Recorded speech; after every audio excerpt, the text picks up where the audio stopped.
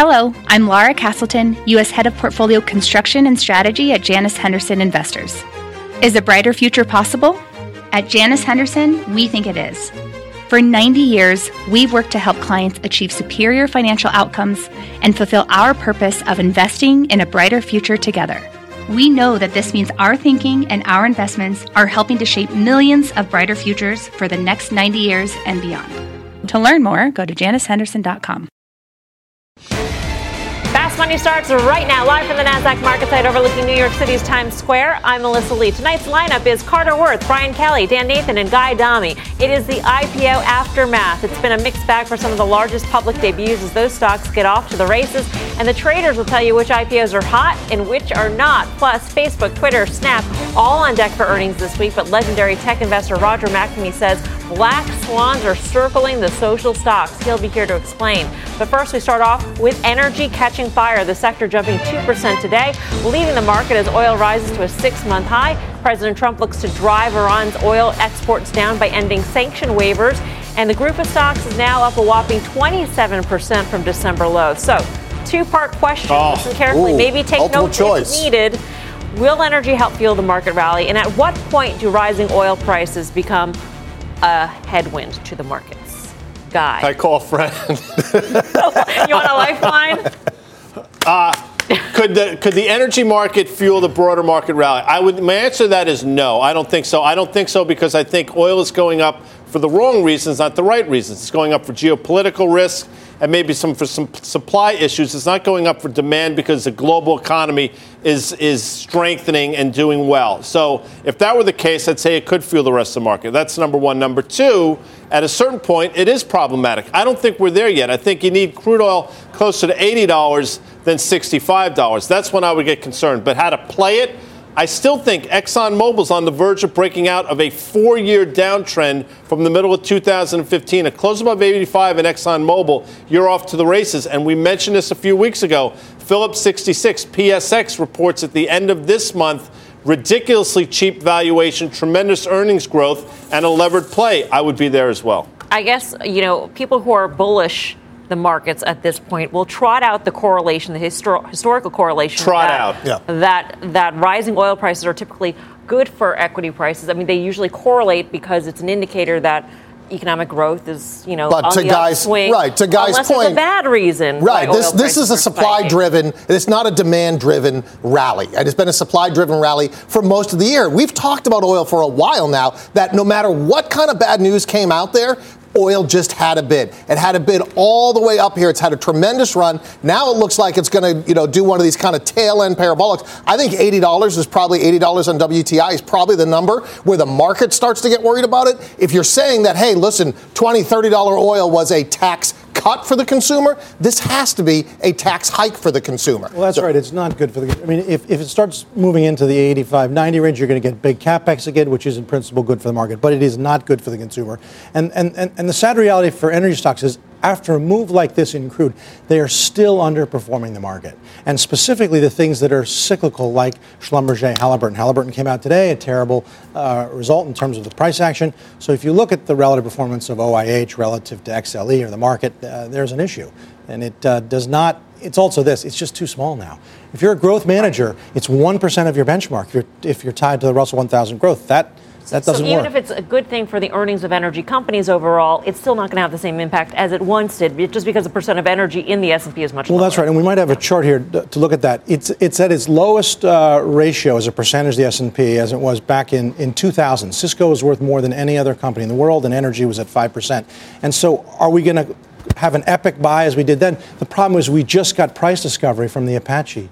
The Anadarko deal, right? And that's down 50% from its all-time high. Why would they let themselves go at 50% off their former peak when they have Permian assets? Because it tells you this is like big steel, big oil, coal. It's not ever going to come back. Yeah, Carter, you mentioned the drillers. And while they've had a really nice bounce off of the December lows, they're still 35, 40% from just their 52-week highs, 60% from their 5-year all-time highs. And then, guys, cheap, levered, PSX, that thing can't get out of its own way. I mean, crude keeps going higher, and it's been stuck in this range. And it's massively underperformed the S&P, many of its peers, and crude. So to me, I actually look at the it's the large integrateds are doing all the heavy lifting here. So, and they just seem very correlated to oil. And I'll just make one other point. The Dixie, the dollar index, has been in this range now for what feels like a year. And it feels like sooner or later it's about to break out. And when that happens, who the heck knows what's going to happen to oil here? So to me, this feels like a very precarious move in my opinion. I think the two threats for me to this market are a strong dollar and strong oil. And they can happen together. You don't have to have a weak dollar to have strong oil, particularly when strong oil's supply driven or supply cut driven. So I think the market at these levels, we're up 23% from the December lows. It's a high wire act now with those two things happening. So the overall market reaction to this spike today in the price of oil wasn't too much. It wasn't such a severe reaction. I talked to John Kilduff. We happened to cross paths in Englewood Cliffs in the hallway. Between your 4 shows that you did today. Between the first 2. But anyway, I asked him, what are the chances that Iran closes the Strait of Hormuz? Because that would really be a meaningful spike in terms of the price of oil. He said, 0% right now, which is the good news, just because people would look at Iran and just withdraw all support. Any support that they might have from Europe would be gone if they did that. He said, but the greater risk would be is if Iran launched some sort of attack on one of our naval ships, in which case that's a 25 to 30% chance, and that would send oil prices to 100 like that. And what would happen to the broader market? To go back to the beginning question, right. That's not particularly bullish for equity markets, I wouldn't think. So again, the reasons why crude oil is going higher, to me, listen, the market's done extraordinarily well, but I wouldn't attribute it to energy strength or commodity strength in the aggregate. I think it's got a lot more to do with central banks being extraordinarily accommodative and completely going 180 since October. With that said, Dan brings up a very fair point. I like to give credit when credit is due. I power pitched, when you go over to the smart board. You mean fast pitch? Exactly. And I went over there, I think it was probably in the fall, and I power pitched Valero. And Dan, it was 89, I think. And Dan basically laughed at me, as is wont to do from time to time. At you or in general? No, I think it was at me. But I mentioned it because, to his point, guess where Valero is right now? Basically still $90. So he's been spot on. These stocks haven't really moved all that much. They've had a nice bounce off the bottom. I just think I think there's a blow off top to BK's point about the commodity. I think the same thing could happen in the equities. Yeah, but I do think now that we've if you look at something like XOP, it looks like it's broken out of the range. Yes, these things are still down from their all-time high. But if you get some kind of blow off here in oil, these things will catch a bid. So you can play it via XOP, or you can go way out on the risk spectrum and go something like RIG. That might be another way to play it. But are you surprised how little they've moved? Yeah. So either that's the opportunity because they're about to, or they just can't. Right. The play has been just buy oil, right? That has been the play. That's the easiest way to do it. But here we are now. What do? I think you can buy a breakout in some of these oil names. All right. Well, Carter says the energy rally is about to cool off, but there's still opportunity in this space. Chartmaster, why don't you head over to the plasma and explain? Sure. I've got the same 4-year thing that you were talking about, Guy, for Exxon. I think it actually fails there, but we're going to end with KMI. But first, the facts,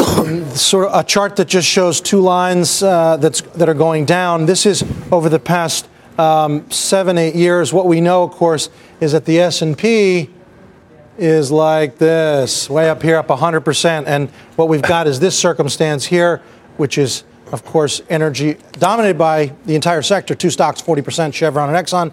And then you've got this, which is where the beta is largely Schlumberger and Halliburton. In any event, what we know is if I did that same chart in reverse, which I've done is I've held the XLE constant to expose just how bad the relative performance of the cyclical area of the market is. That's OIH. I would want to see some stabilization in this to suggest, and that's a little bit like XOP, that there's going to be a risk-on appetite for energy, and it's not really happening. In terms of stocks that I do like, this is what maybe the most defensive of all, right? KMI, it's the 8th largest stock in the sector. It's the largest nat gas network. You can see all the things I've written here. Largest independent transporter, largest transporter of carbon dioxide, largest independent terminal operator. 70,000 miles of pipeline. And what I see is the following. We've got a nice double bottom. You'd have to say that. Now, the bear would say it's going to be a double top, but what I think it really is that we've returned to the high, we've consolidated well, and then the setup here after not failing is to then go higher. I think that's quite good. And then finally, Exxon. Does this work, or is it just going to be fail at the line, fail at the line, fail at the line, fail at the line, fail at the line, and here we are at the line?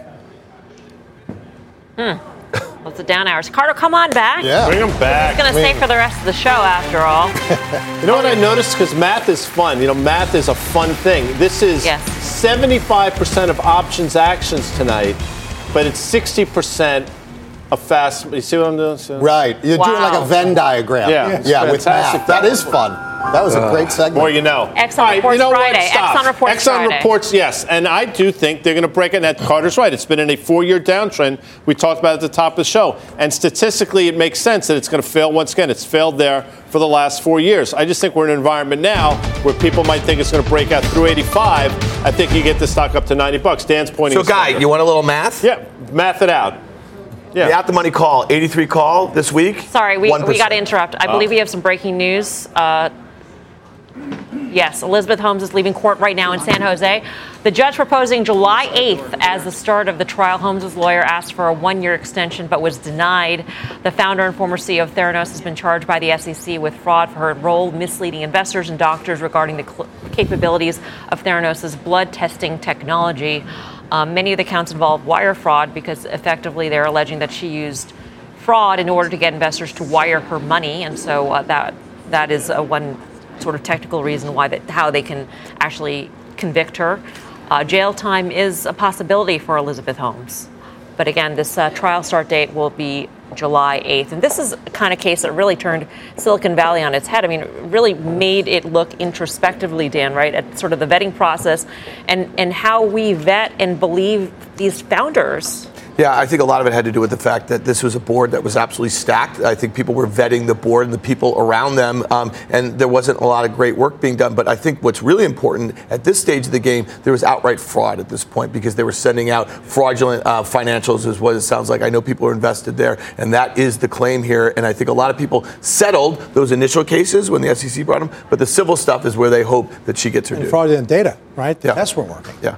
Yeah, exactly. But to your point about Silicon Valley, I mean, there is something where people are just chasing after growth, right? We're a low yield environment. You can blame the Fed, whoever you want to blame for that. But people were simply just chasing after this growth. And all of a sudden it became, here's a company that all they're doing is growth. You see it very much from Silicon Valley. We see when these companies come public that all that matters is about growth. Everybody ignores the bottom line. And sometimes these are the things that happen when you get that expanding bubble like we've had in Silicon Valley. Yeah, there are a number of notable Silicon Valley investors invested in Theranos. I mean, really, the blame doesn't lie at any one party's feet. The board of directors theoretically were aware of what was going on, or maybe not aware of what was going on at the company, but many luminaries, including Henry Kissinger, George Shultz. Kovacevic was Dick Kovacevic. He was about the old Wells Fargo CEO. Yeah, Wells Fargo, excuse me. And then in terms of major investors, Tim Draper comes to mind. And he was one of them as well. Yeah, and you know, if you look at the kind of the life cycle of this company, it's possible in the beginning, you know, a lot of Silicon Valley is fake it till you make it, and this may be one of those situations where it was, wait, we didn't really reach our goals, but we just got to keep going on, and there's a very fine line. We'll find out in the court case exactly who's liable, but you have a lot of prominent investors that kind of, you almost have to take that leap of faith. Tim Draper talks about it a lot. You take that leap of faith on a team, on a product, and sometimes they just don't work out. In case you're wondering, this is a live shot of the courthouse. We had been waiting Elizabeth Holmes to walk out here. It doesn't look like we're going to get it, but the news here is that the trial date had been set. The lawyers were seeking a 1-year extension. At this point, though, it is set for July 8th. That should be a very interesting trial, which we'll be sure to cover. Meantime, we're going to take a quick break here. Coming up, Tesla CEO Elon Musk speaking at the electric vehicle makers Autonomy Investor Day. We'll bring you the very latest details next. Plus, some of the biggest IPOs of the year are off to the races, and the traders will tell you which names they think will have more room to run. And later, the social stocks on deck for earnings this week, and legendary tech investor Roger McNamee has a warning for shareholders. He will be here to explain. We are live from Times Square in New York City. Much more Fast Money right after this.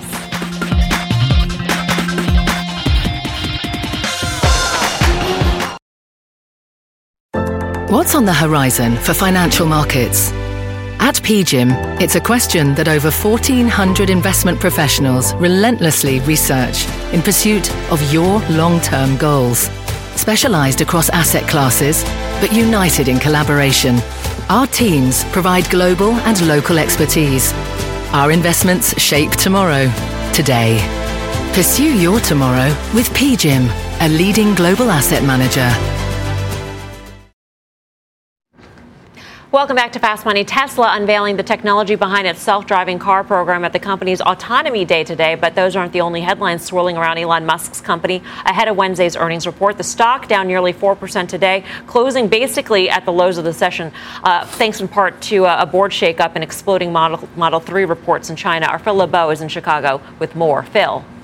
And Melissa, Elon Musk saved his most interesting comments for the end of the session, where he talked about Tesla having robo-taxis and putting them on the road by next year as part of their vision for the future when it comes to self-driving vehicles. A couple of things stand out. As they were talking about this technology with analysts today, they are extremely confident that they are well ahead of the competition, way ahead of the competition, in fact, in terms of not only getting these vehicles out on the road, but developing an autonomous ride-share service starting next year. Here's Elon Musk talking about his vision for Teslas, self-driving Teslas. We expect to be feature complete in self-driving this year, and we expect to be confident enough from our standpoint to say that we think people do not need to touch the wheel, look out of the window, sometime probably around, second quarter of next year. And then we start to expect to get regulatory approval, at least in some jurisdictions, for that towards the end of next year. So we did it. We're going to do the robotaxi thing too. Only criticism, and it's a fair one, and sometimes I'm not on time. But I get it done. I don't know if you caught the end of that. He says, but we did it. And I'm sure there are more than a few people who will say, no, you haven't done things on time. We'll talk about that in a bit. First, I want to talk about this picture. This is from a security camera in Shanghai on Sunday. It appears to show a Tesla Model S exploding as if the batteries catch on fire. Now, we should point out that this fire, this explosion, whatever it is, has not been independently verified. Tesla is sending a team to investigate what has happened with this Model S. And I should also point out, Melissa, I ran this by a few people who I'm confident understand the battery industry very well. In fact, lithium-ion batteries and how they react.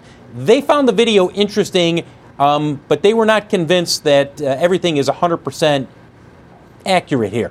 Doesn't mean that this was rigged. It just means that they have questions about the fire and the video. And remember, as you take a look at shares of Tesla, Melissa, the big numbers that everybody's looking forward to will come on Wednesday after the bell. That's when Tesla reports its first quarter earnings. And FactSet, I love going in there and taking a look at how the analysts have brought down their expectations for the first quarter. It was at something like 90 cents per share profit for Q1. That was the expectation back in January. It's now down to an expectation of a loss of 99 cents. So it shows you how much analysts have brought down their estimates for the first quarter. And Melissa, I love to leave you with a good quote. Elon Musk said that if you buy any car other than a Tesla in 3 years, it'll be financially insane. How insane? He said it'll be like buying a horse. Can't make it up. These are the quotes from Elon at the end of the press conference. He's full of nuggets. That's for sure, Phil. You cover the self-driving, you cover all the different self-driving cars that are out there that are being developed right now. And I think an interesting point that was raised actually by a very bullish analyst that we were speaking to earlier today, Phil, on Power Lunch, Joe Osha of JMP Securities. He's got a $375 price target, so obviously bullish view in the stock, but made the point about investing in autonomous. And given the cash constraints at Tesla, could they possibly have invested the money necessary to actually develop what Elon Musk says is going to come out in the market so shortly? And that's where the skeptics are jumping in. I mean, the skeptics today, as he was doing this press conference, I mean, they're all over the place. They were immediately coming out and saying, I don't buy it. I don't think that they will have the technology, A, to have fully self-driving vehicles ready by next year, and B, to start a rideshare network that's going to get regulatory approval and start to make a difference in terms of moving the needle, Melissa. And you brought up a good point earlier today. Phil, I'm sorry to interrupt. Phil, sorry to interrupt. We got to go to Elizabeth Holmes. I understand she's walking out of the courthouse in San Jose right now. Remember, moments ago, we learned that the judge is proposing July 8th to start the trial. The lawyer had asked for a one-year extension, but was denied. The founder and former CEO of Theranos has been charged by the SEC with fraud for a role misleading investors and doctors regarding the capabilities of Theranos' blood testing technology. But again, this is a live glimpse of Elizabeth Holmes as she walks out of that courtroom. A disappointment on the part of her legal team in terms of not getting that 1-year extension and the trial date being now July 8th, which just gives them a few more months here to prepare for this trial, which would be widely watched, of course, everywhere from Wall Street to Silicon Valley. There are a lot of big-name investors, Silicon Valley investors, who were defrauded along with a lot of other investors out there when it comes to believing Holmes and her claims that the blood testing technology was there, worked. So again, Elizabeth Holmes walking out of this courthouse in San Jose. You can see the cameras really following her around. We were speaking to the author of Bad Blood, John Carreyrou of the Wall Street Journal, who first broke the fraud going on at Theranos. And he was saying that Elizabeth Holmes has been spotted out on the town around San Francisco. She's newly engaged. She walks around with her dog, Balto, and she seems to have no qualms as to what is going on. Here she, though, has no comment for these cameras as they follow her out of that San Jose courtroom. Again, the trial date starts July 8th. Back to Tesla now. Phil was just wrapping up in terms of the skepticism. I mentioned going into Phil that the stock closed basically at the session lows here. We also had a downgrade from Evercore to an underperform rating. They took the price target way down and also broke down the EPS estimates. I think for 2020, the EPS estimates were reduced by 40%. Yeah, and kudos to Tim Seymour, who's been steadfast in his belief that this stock is going to continue to go lower. I believe he's still short. I don't want to speak for him. But one of the things we have said is, given the amount of time it's breached support, 250 is now right in the crosshairs. Why 250? Well, that was basically the low from October 10th. We bounced off of that, and that seems where it wants to go. How do you trade the stock? Personally, and CBW might disagree, I'd wait for earnings. You hope they just miss entirely. Hope you have a flush in the stock. Maybe have a huge volume day, and then try to play it for a bounce. But to do it ahead of that, I think it's foolish. See, I'm on the. Go ahead, CBW. You're talking the key levels. I mean, this thing has been in a range, right? 375. It stops every time at the high. This is the third or fourth time it hit the low at 250. It looks as though this will be the time that it finally breaches the low. I think it's bad. So action. sub 240. I think it breaks. For the first time in 3 years, really substantially gives away from the range it's been in. I don't know. I mean, the sentiment is so horrible on this right now. I mean, you got so bad it's good. You mean? So bad it's good, right? I mean, how much worse can it be? People are dropping it down to a sell. You've got negative earnings coming out. Nobody thinks they're going to be able to do anything. So to me, a lot of that is already in the stock. So risk reward at these levels, maybe you do it with an option or something. I'd ask risk reversal about that. I'm not going there right now. Come on. Not Fridays at 5:30. Here's the thing. There's two pieces of news I think are really important to focus on today. So here's Elon throwing out dates and timelines for some technology that's some whiz-bang sort of thing. Investors don't want to see that because right now we are conditioned to say, I'm going to take the over of whatever date that he says. And then he's kind of pressing up against these sort of deadlines. Investors have been inured. Yeah, but it's just not good. It's just not a good thing. The other thing I'll just say about the car fires, we should stop running the videos. I think there's like 150,000 car fires a year in the United States, okay? It is not fair. So I'm going to go the opposite way now. It's not fair that we bring these up about every one that happens for Tesla because I think that's the sort of thing where Elon should be on Twitter saying, stop it. All right, for more on Tesla and what is next for this stock, head on over to CNBC.com. I'm Melissa Lee. You're watching Fast Money on CNBC, First in Business Worldwide. In the meantime, here's what else is coming up on Fast. Ketchup is for winners, Ted. Staples are surging, but Kraft Heinz has been left in the dust, down nearly 50% from its 52-week high. But with a new CEO, could the stock be turning into the ultimate ketchup trade? Plus, do you often experience social anxiety? And that's how Wall Street may be feeling ahead of Facebook, Snap, and Twitter earnings this week. But the traders tell you who they think could come out on top. There's much more Fast Money right after this. People today can spend half their lives over 50. So it's good to be financially ready for what's important to you as you get older, like a family vacation. Or starting your dream business. Welcome to Connie's Coffee. How may I help you? AARP's trusted financial tools can help you plan for whatever your future holds. That's why the younger you are, the more you need AARP. Start planning today at aarp.org/moneytools. What does it mean to be rich? Is it having more stories to share or time to give? Is it being able to keep your loved ones close or travel somewhere far away? At Edward Jones, we believe the key to being rich is knowing what counts. Your dedicated financial advisor will take a comprehensive approach to your financial strategy to help support what truly matters to you. EdwardJones.com/findyourrich. Edward Jones, member SIPC. Welcome back to Fast Money. Pinterest, Zoom, Lyft, and Levi, some of the new kids on the block after their recent IPOs. But do they have the right stuff? Let's head down to the NYSE where Bob Pisani has the right stats. Bob, what's going on with these names? It's all turning up roses with one exception. As investors await details on Uber going public, the aftermarket performance of the most recent IPOs has been outstanding. Of course, the one exception. The IPO market really only opened up when Levi Strauss went public on March 21st. And since then, most have been winners, and winners by a big margin. The two most recent, Pinterest and Zoom Video, they're up 28% and 72% respectively. Wait a minute, it's only been trading for 2 days. Those are amazing returns. IPOs that are only a few weeks older, Jumia, PagerDuty, Tufin Software, Levi Strauss, they're all up more than 40%. African e-commerce firm Jumia is the moonshot. No one predicted this one. Up 142% in just a week and a half. That's not a typo. The lone exception, you all know, it's Lyft, still down almost 20% from its $72 IPO price. What happened? Well, first you got $1 billion in losses with $2 billion in revenue. That was an issue right from the beginning. And the pricing, 50% above its last round of funding, gave a lot of investors pause. But so far, Lyft is the outlier. And while that may put some pricing pressure on an Uber's got to be very happy with everything else. The timing couldn't be better for them. Not only are the markets in an upswing, the S&P 500 is less than 1% from its historic high. 4 companies, by the way, Melissa, announced terms today. Digital game developer SidePlay, plant-based meat seller Beyond Meat, organ transplant therapy firm Transmedics, and biopharma firm Tevi Therapeutics. They'll all likely begin trading next week. And by the way, the Renaissance Capital IPO ETF, this goes a little further back. It's a basket of about 60 of the most recent large IPOs. It's up 30% this year. It is one of the top performing ETFs in 2019. It doesn't get much better than this for the ETF market.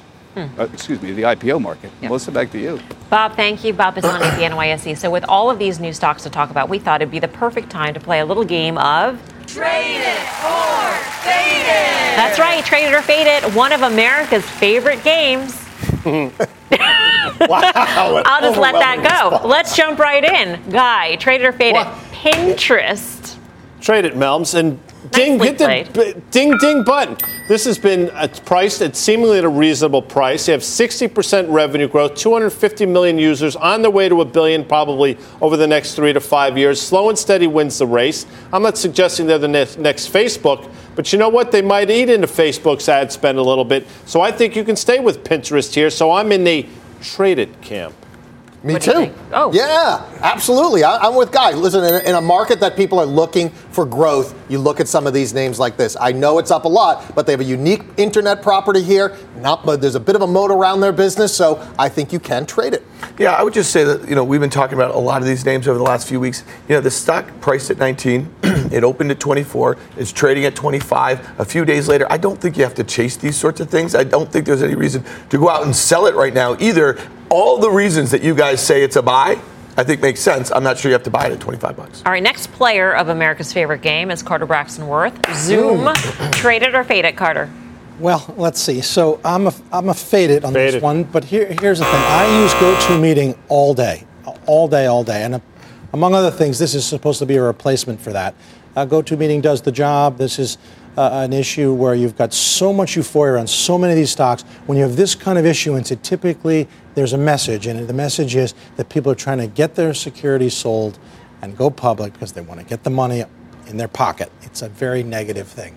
This pop, do you think that, it's a software company, and so is there more of an appetite? Is that why there's such a massive pop? I do think so. So to Carter's point, the long run, you generally don't want to be buying from the smart money, right? But you're in a stock market today. We're trading show. Let's talk about trading it. Everybody in this market is looking for growth. So Zoom comes in as a growth company again. Maybe they take over some of GoToMeeting. There's a lot out there, so I think you trade this one. I'm not fading this one. All right. Next player is Dan. Come on, Dan. Lyft is the stock. Trade it or fade it? So, interestingly, Bob said this is the only black mark on this whole phase here. And obviously the stock's down about 15% from its pricing, down more from its highs. I think you traded here, and I'll tell you why. They're going to report May 7th earnings, and all the banks are going to initiate on this thing in the next week or so. And I think you're going to probably get some favorable sort of comparisons to Uber. The last point I want to make is Bob Pisani said about all of these issuance, this is a favorable time for Uber to come. Uber will be at twice the value of all these names that we're talking about put together. When Uber comes, it's going to be a very different market for all of these names, and that's one of the only reasons why I'd say be careful trading too many of these names. Wait, are you saying that once Uber comes to market, if we played a game of trade it or fade it again with these same names, the outcomes might be different? It might be very different because past performance does not indicate future. What's interesting to me when we were talking about Lyft in last fall, and when we talked about it in the price indication. I think they were 60 to 64, right? That was sort of, I bring that up because stock is trading 61. If they had priced it at a different point, more reasonably, it would be a different prism through which we look at the trading. Exactly. Now we could say, this is actually traded quite well given the environment we find ourselves in here at $61. So maybe the fact that it was, in my opinion, I think yours this morning on Squawk Box. Squawk and Friends, yeah. That it was not priced properly. No, so I know these guys want to move on, but I want to say one thing that's really important. There was holders of Lyft shorting it who were restricted. There was also holders of Uber that were shorting it. So I think what went on here is something that's very different than that was going on with all these other names. Oh, okay. Interesting. Levi is the last name here. BK, trade or fade it? Yeah, like my jeans, I'm going to fade this one. I don't like, if you take a look at what happened to a lot of the specialty retailers today, they got absolutely crushed. I don't like this environment for the Levi's. It traded well, but it hasn't been able to get out of its own way, and today looked awful, so I am a fader of this. Well, these guys, first of all, did this once before, right? They went public in 1971, went private in 85. Here they are back. But at least you can get your mind around that. The rest of it is hopes and dreams. They have to grow. Otherwise, one's just buying in at the top. Coming up, Twitter, Snap, and Facebook all soaring this year as they gear up to report earnings. But tech investor Roger McNamee says there's a, quote, black swan circling the social space. He'll be here to explain. Plus, there's a rally in your cupboard as Staples stock soared to a new 52-week high. But there's one name in the space that could spoil the run. We'll tell you what it is when Fast Money returns.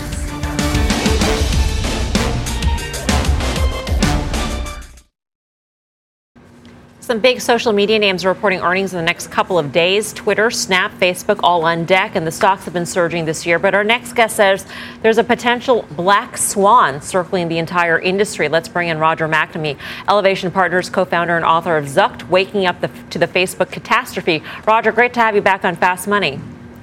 Good to be here, Melissa. How are you? I'm great, thanks. When you say black swan, you think of some sort of event that is not factored into the market at all right now. So what could that be?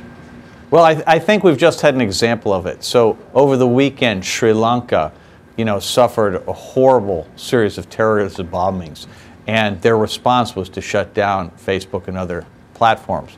And I think this is something that was foreshadowed by what happened in New Zealand, where there was another terrorist action where social media played a huge role in spreading the fear after the event. Mm-hmm. And I do think that the business model of platforms like Facebook and Google, particularly the YouTube side of Google, have created a huge problem for them because they enable bad actors by amplifying signals that are hate speech driven and fear and outrage driven. And they do that because that's part and parcel of how they build their ad model. They have to expose people to difficult content to find out how they react to it, to pierce the veil of, civility, if you will. And in that context, the companies have a choice. They can either change their business model and no longer amplify that kind of content, or they're going to face the risk of countries shutting them down. Right. And Sri Lanka doesn't mean anything to the numbers,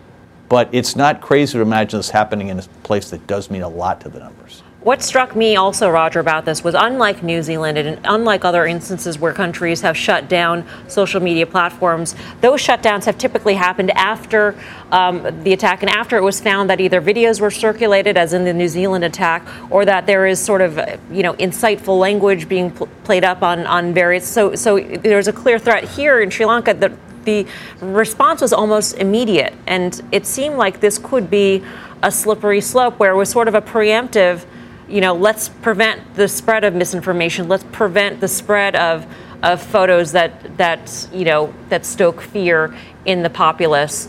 Let's make sure that this doesn't happen, and let's do it now as opposed to waiting for it to happen and being reactive.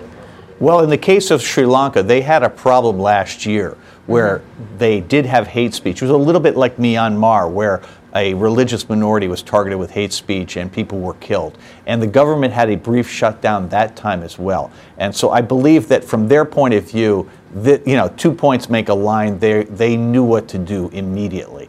And I believe other countries are going to look at this lesson. And the thing that the companies have not done, they've taken the position you can't regulate us.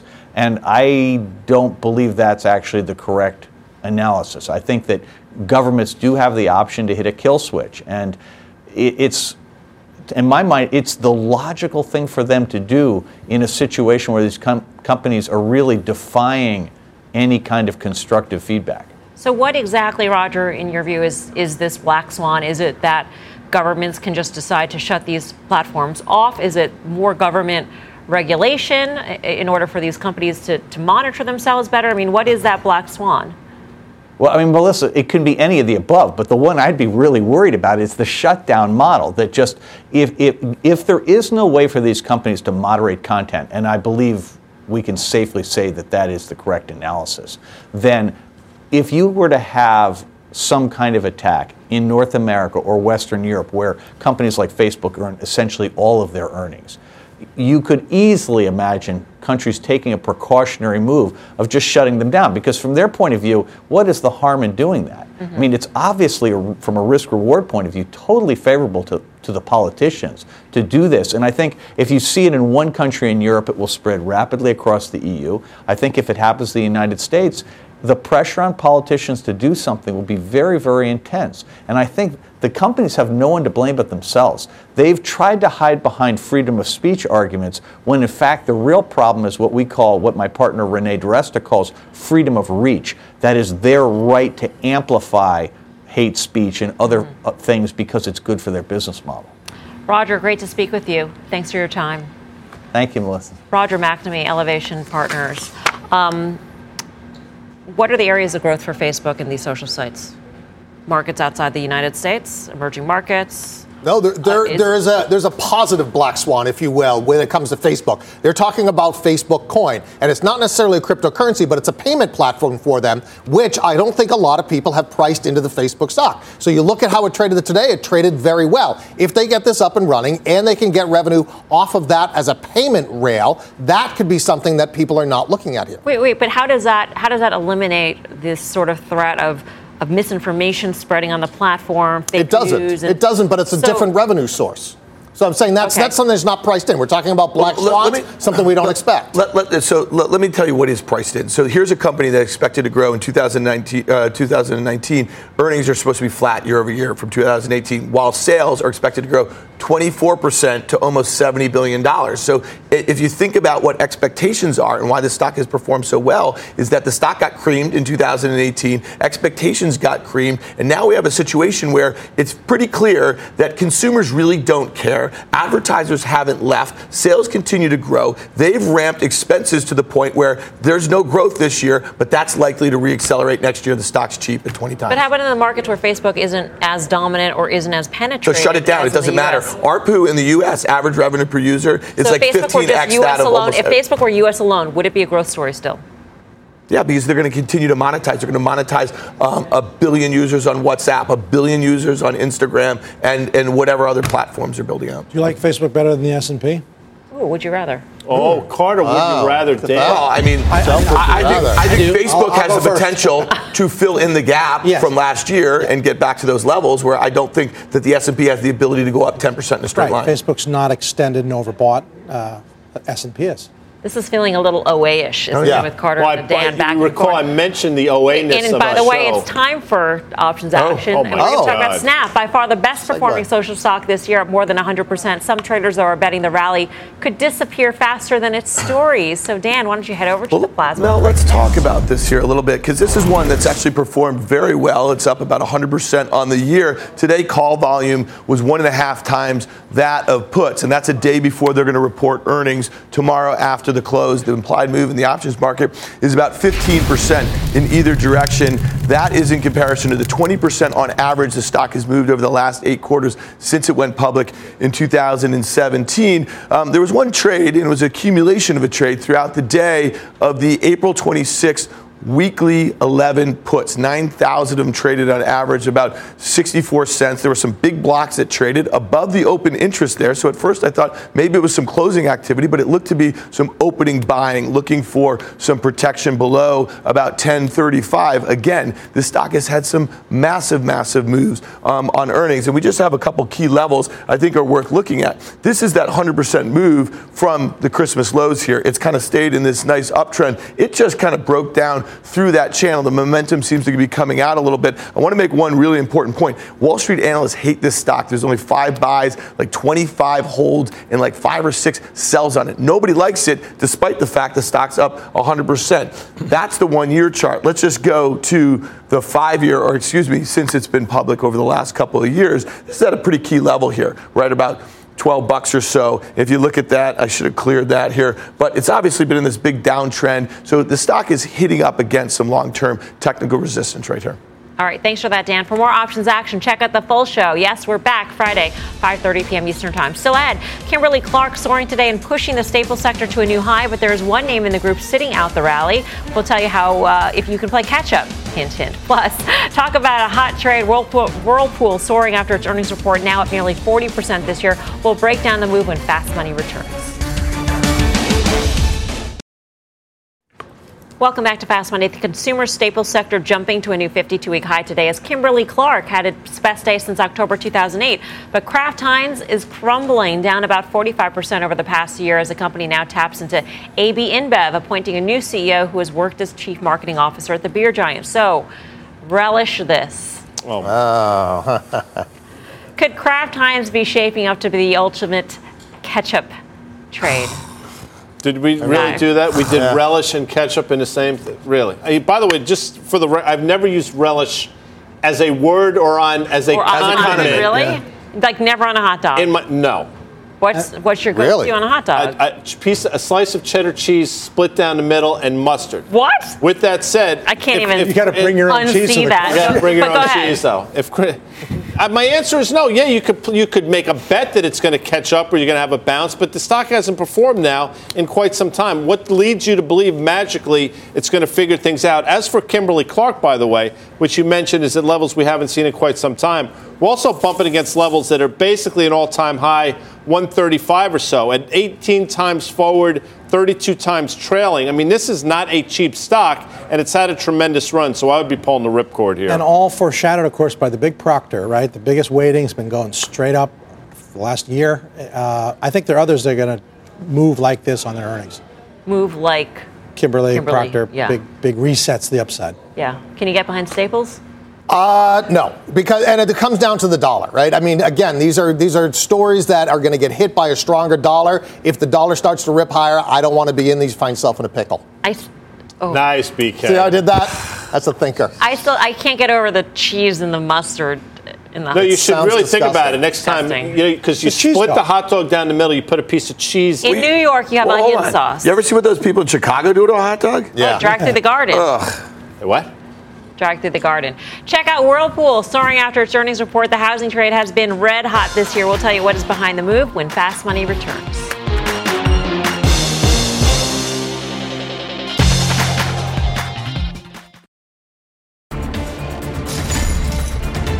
Welcome back to Fast Money. We've got an earnings alert on Whirlpool. The stock is surging after hours. Let's get to Kate Rogers in the newsroom for the details. Hey, Kate. Hey, Melissa. Whirlpool reporting a mixed first quarter this afternoon. A beat on EPS, but the company missing on revenues.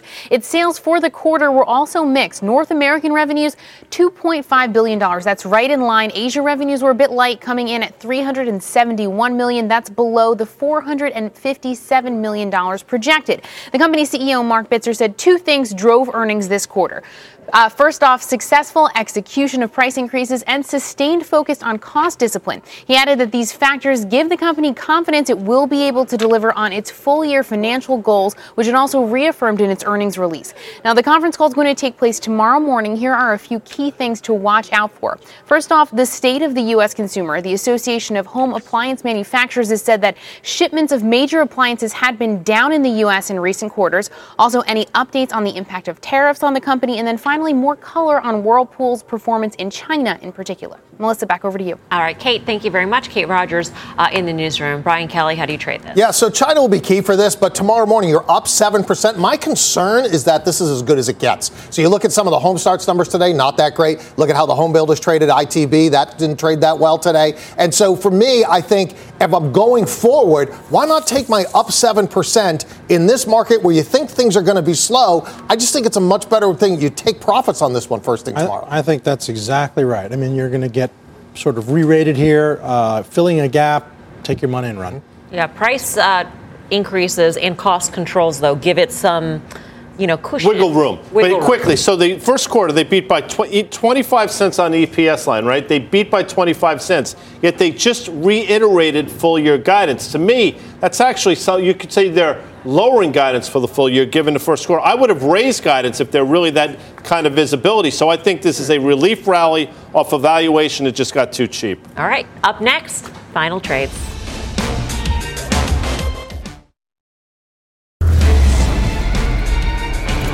Time for the final trade. Carter Braxton Worth. Hershey, a sleepy winner that can come to life. Interesting. Brian Kelly. Well, I stick with the one that, or dance with the one that brought you. You stick with oil, XOP. I think you play it that way. Dan Nathan. Yeah, back in early March, I pitched Snap on the OA. It was 9.5. I don't like it here at 11.5 anymore into earnings, so I would avoid it. The options action. Oh, yeah. The weird series on Which Netflix. Returns on Friday. Friday at 5:30. With Carter Worth. And it wasn't great to have Carter on the desk on a Monday. Super. We just give him a meeting. Clap him out. Yeah, slow clap. Final trade, please. PSX into earnings on April 30th, Melissa. Ooh. All right, that does it for us. See you back here tomorrow at 5 for more Fast Money. Meantime, Mad Money with Jim Cramer starts right now.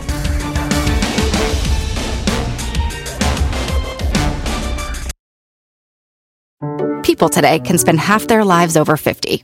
So it's good to be financially ready for what's important to you as you get older, like a family vacation. Or starting your dream business.